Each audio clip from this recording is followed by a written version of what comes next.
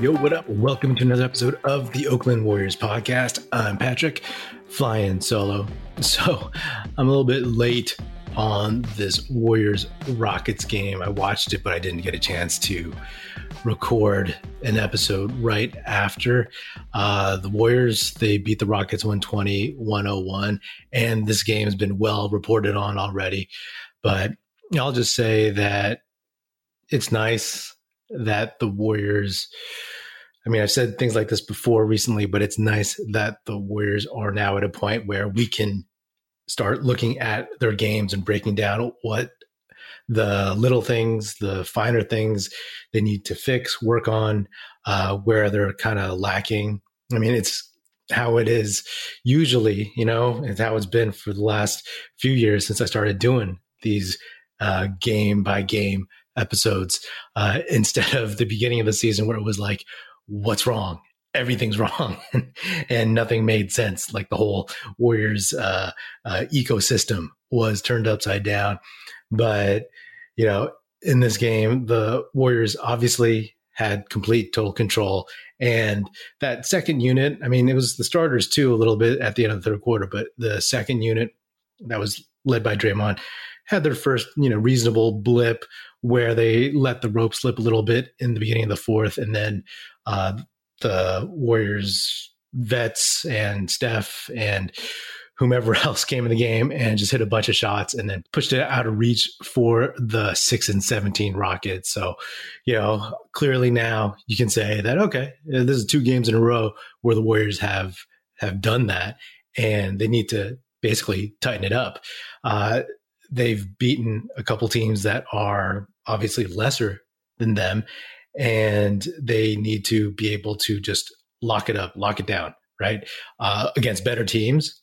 They haven't proven that they have the luxury of just flipping the switch. Maybe they will soon, but obviously, especially at 13-11 with some, bad losses, not so far back in the rearview mirror, you want to make sure that they start tightening things up. I've talked about how in the stretch of 5 games from games 21 to 25, I wanted to see, hopefully, I thought they could go 4-1. Right now they're 3-1.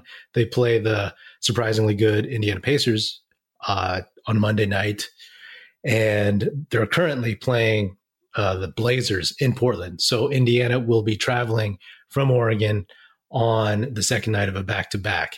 And it's been reported that Andrew Wiggins and I believe Jordan Poole are questionable for the game.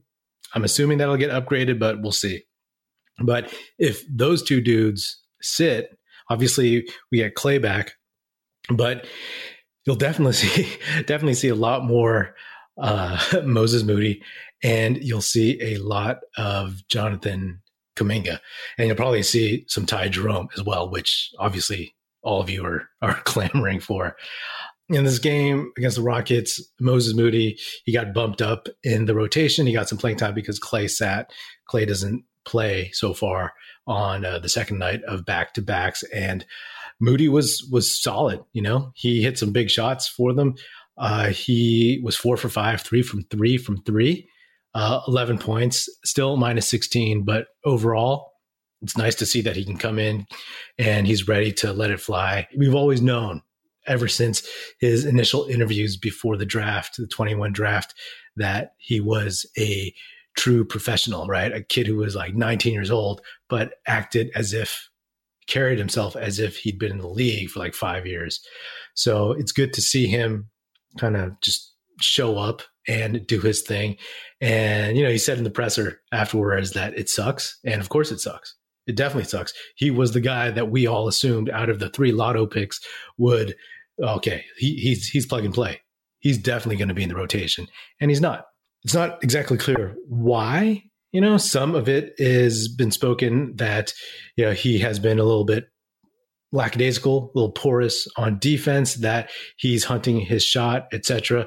And maybe knowing that and seeing that Kuminga is, making the extra pass, not hunting his shot, not trying to just pad stats, that maybe Moody will kind of be able to crack the rotation a little bit more. We'll see. We'll see.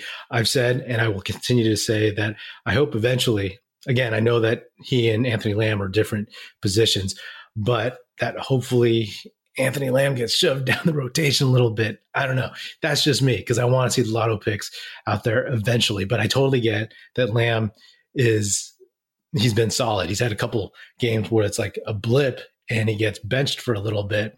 It is what it is. I want to talk about Andrew Wiggins a little bit, in praise of Andrew Wiggins. I've said many times that he has been the Warriors' second most consistent, second best player this season from the very beginning.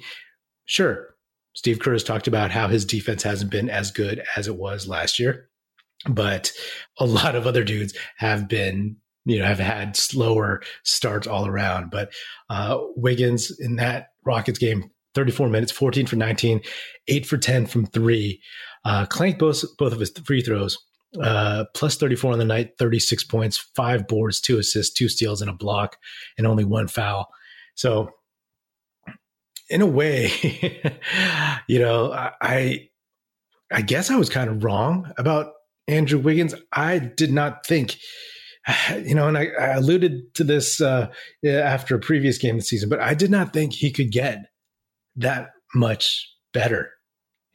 I thought, especially last season where he was very, very good. And then when the All-Star break hit afterwards, he tailed off and then he came back in the playoffs. And I really think it's the playoffs where he really saw his role and where he saw like, oh, this is what it takes day in, day out to win a championship. And not just simply the work ethic, but like how he fits into everything, right? I was looking at his usage before. And when he played for Minnesota, that dude was playing 36, 37, 36 minutes a game. And now he's playing 32, 31, maybe pushing 33. So he's a role player. We know that, right? He's a very, very, very good role player, but he knows exactly where he fits. He knows who he is now. And I think in his career of kind of, being in high school, like not that highly touted until the end of his high school career, if I'm not mistaken. Of course, he played 1 year at Kansas with Joel Embiid. Then he became the number 1 pick and he had all this pressure on him and then et cetera, So after that, it was like, who is Andrew Wiggins? And the playoffs and the finals showed him who he is and who he needs to be. It showed him who he is so much that he took a pay cut, right? Like, he's like, this is who I am. This is who I want to be. And I'm going to take a pay cut because that's okay, because that fits and that makes sense. So earlier in the season, I was talking about how good his percentages were from the field, and they're still as good, if not better, right? 51% from the field, 45% from three.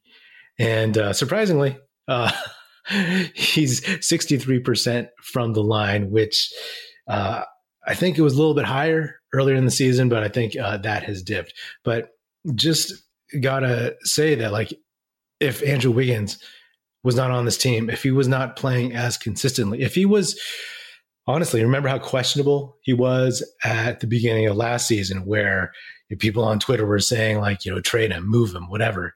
His first couple seasons here, it seemed like he wasn't like that Andrew Wiggins athleticism, that Maple Jordan stuff that we used to hear.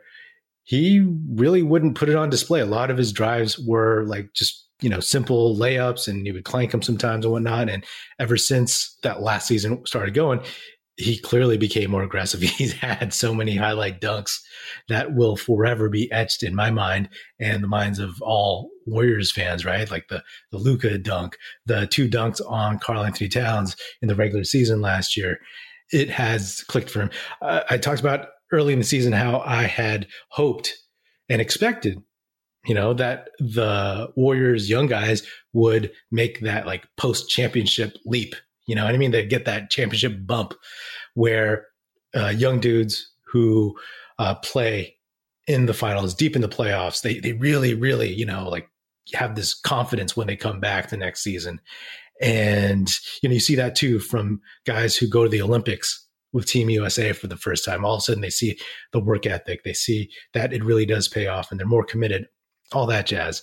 But I guess I was wrong. I was wrong only in the sense that I mistakenly forgot that what is actually really important to get that championship bump is to have played a ton of minutes in the playoffs. And bottom line is, like, Moody did play in the Western Conference Finals and he was quality and all that stuff. And Kuminga gave some good minutes, especially I believe against Memphis and whatnot. So I'm not knocking their contributions at all, but like the one who got the really big bump is Andrew Wiggins, right? Because he's shown it from the very start. And he played a ton. He was critical, second best player in the playoffs for the Warriors last year, right?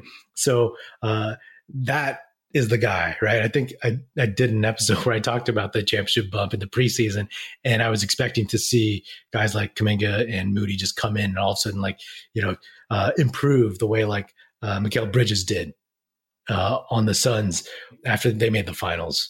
So he was more critical for them in the finals than the Warriors young guys. And obviously, James Wiseman didn't even suit up all of last season, and he wasn't in the playoffs nor the finals. But Wiggins, again, if the Warriors didn't have him, they're 2 games above 500 right now, and they'd probably be, I don't know, like 5 games under. So we'll see. But again, just reiterating from the previous episode, I feel good about the Warriors and where they're at this point. If they can get this game against the Pacers, then that's 4-1 right there. And that's a very, very good stretch. The thing is, it's important to get that game because right now, with Portland playing right now, the Warriors are in the 6th spot. Earlier today, maybe a couple hours ago, the Warriors had dropped back down to like the 9th seed, and that's how tight everything is. And pretty soon, as December goes on, you'll see more and more separation. But what comes up for the Warriors after game 25, after the Pacers game, is a tougher stretch, right? You'll get a game in Utah, then you go to Boston, you get Milwaukee at home, you see the Pacers again, but on the road, and then you play in Philly. So that's the middle of a Eastern Conference road trip. After that, they get Toronto in Toronto, then they go to New York, play the Knicks, and then the Nets, and then they come home for Christmas against the Grizzlies. So it's, there's a couple games that they should win, but there's a lot of tough ones in there. There's a lot of tough ones. And as far as we've been seeing lately, they're looking better. But they've played some poor teams that are trending downwards, or teams that are just young and trying to improve and even trying to tank. So they really should snag this Indiana one before going out. And, we'll see, because, everything's all nice now and just, Warriors are working stuff out, but this is a true test. It's a true test. If they come out of this next stretch, I don't know how many games I counted right there, like 9 or something, but if they come out of that like 3-6, then, you're going to start, seeing the hand wringing, of course, and issues that come up. But at least at that point, you can look at this team and, you know what they have right now and it's reasonable. And then you can move from there. If that, again, means moving, anybody that we've talked about, right? All these fake trades going around, because that's what sports fans and media love to talk about. We all love to talk about the hypothetical. We love to talk about hope, right? And I think it's going to be very, very interesting from now until the trade deadline. The NBA season is heating up and there are still so many unknowns. Like, will James Wiseman actually be on this Warriors team by the end of the season? I hope so. When I'm looking to get in on the action, I bet with DraftKings Sportsbook, an official sports betting partner of the NBA. New customers can bet just $5 pregame moneyline on any NBA team to win their game and get $150 in free bets if they do. Check this out. Right now, everyone can earn up to a 100% boost with DraftKings stepped up same game parlays. Go to the DraftKings Sportsbook app, place a same game parlay, and combine multiple bets like which team will win, total rebounds, and more. The more legs you add, the bigger the boost, the bigger your shot to win big. The app is super easy to use. Just pop it open, do what you got to do, and you're good to go. Download the app now, sign up with code TBPN, place a $5 pregame moneyline bet on any NBA team to win their game, and get $150 in free bets if they do. That's code TBPN only at DraftKings Sportsbook. Minimum age and eligibility restrictions apply. See show notes for details. One dude that I was looking forward to in this game that is actually injured, and as of now, he is not going to play against the Warriors. He's actually not playing against the Blazers tonight, but is Tyrese Halliburton. The dude's averaging 19 points, 4.7 boards, and 11 assists. He's shooting 37% from three, 84% from the line. And I'll go back to the 2020 draft. I think if I recall correctly, I've talked about how much I liked Wiseman. I wanted Wiseman. But the first two that I really, really wanted the Warriors to pick from were Anthony Edwards and James Wiseman, of course, number 1 and 2 in the draft. And then the second two were LaMelo Ball and Tyrese Halliburton. And everybody talks about Tyrese Halliburton, everybody passing on him in the draft until the Sacramento Kings took him with the 12th pick, right? Everybody's like, oh, no one had any idea he was going to be this good. That's bull, because a lot of people were saying that he was potentially the 4th pick in the draft, or that, the Warriors should take a serious look at drafting Halliburton or trading back a little bit and taking him somewhere else in the lottery. And me, I had a hypothetical trade in my mind, which was never, ever a real thing. Never. This was just something that, as I was staring at the TV screen, I was like, oh man, what if we took that Minnesota pick and traded that for another spot in the 2020 lottery and took Tyrese Halliburton? It would never have happened, because that Minnesota pick was so valuable, because you did not know where it could have landed. It could have landed 4 or 5, whatever. Obviously it landed 7. And then a high lottery pick is always worth so much. But I mentioned in the last episode, there's another universe where the Warriors drafted Tyrese Halliburton, and that guy was just definitely plug and play. He looked, he carried himself. He has those intangibles, right? He has those things where you just look at him and he knows how to play basketball. He knows how to make a winning play and the next thing. And who knows if the Warriors draft him, you don't know what happens to Jordan Poole, right? Does he get pushed out a little bit? Does that affect how the Warriors look at Poole and play him that season? Maybe not. But Halliburton is definitely a guy that, just when you're comparing him versus Wiseman right now, is tough. It's tough to look at, because Halliburton is getting all the flowers from everybody. He's getting all the praise about how good he is. And yes, that trade between the Pacers and the Kings worked out for both sides right now. They're both, playing well. But my opinion, Tyrese Halliburton is by far the best player in that trade. And as long as it continues on this trend, if I was Sacramento, it's I would have traded De'Aaron Fox. And, it's going to be tough, because it's Tyrese Halliburton would have been such a perfect Warrior, right? You always hear about Andre Iguodala, how over the years with the Warriors and the dynasty, how he would say to Steve Kerr or other coaches or other players, get this guy out of here, because, this guy's not a Warriors player. He would just make judgments and calls on people. And I'm pretty sure he would say Tyrese Halliburton is a Warriors player. He would be, how Andre said Pat McCall was his replacement. Tyrese Halliburton would have been his real replacement. But unfortunately, he's not going to play.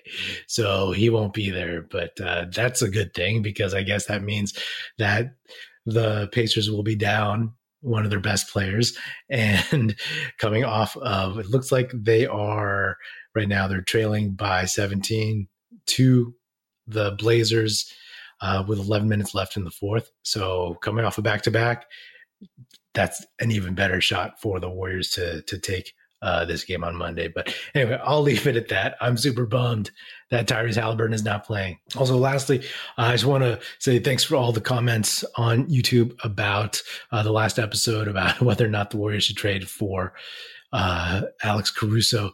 Like I said earlier, trades are so, like, people feel passion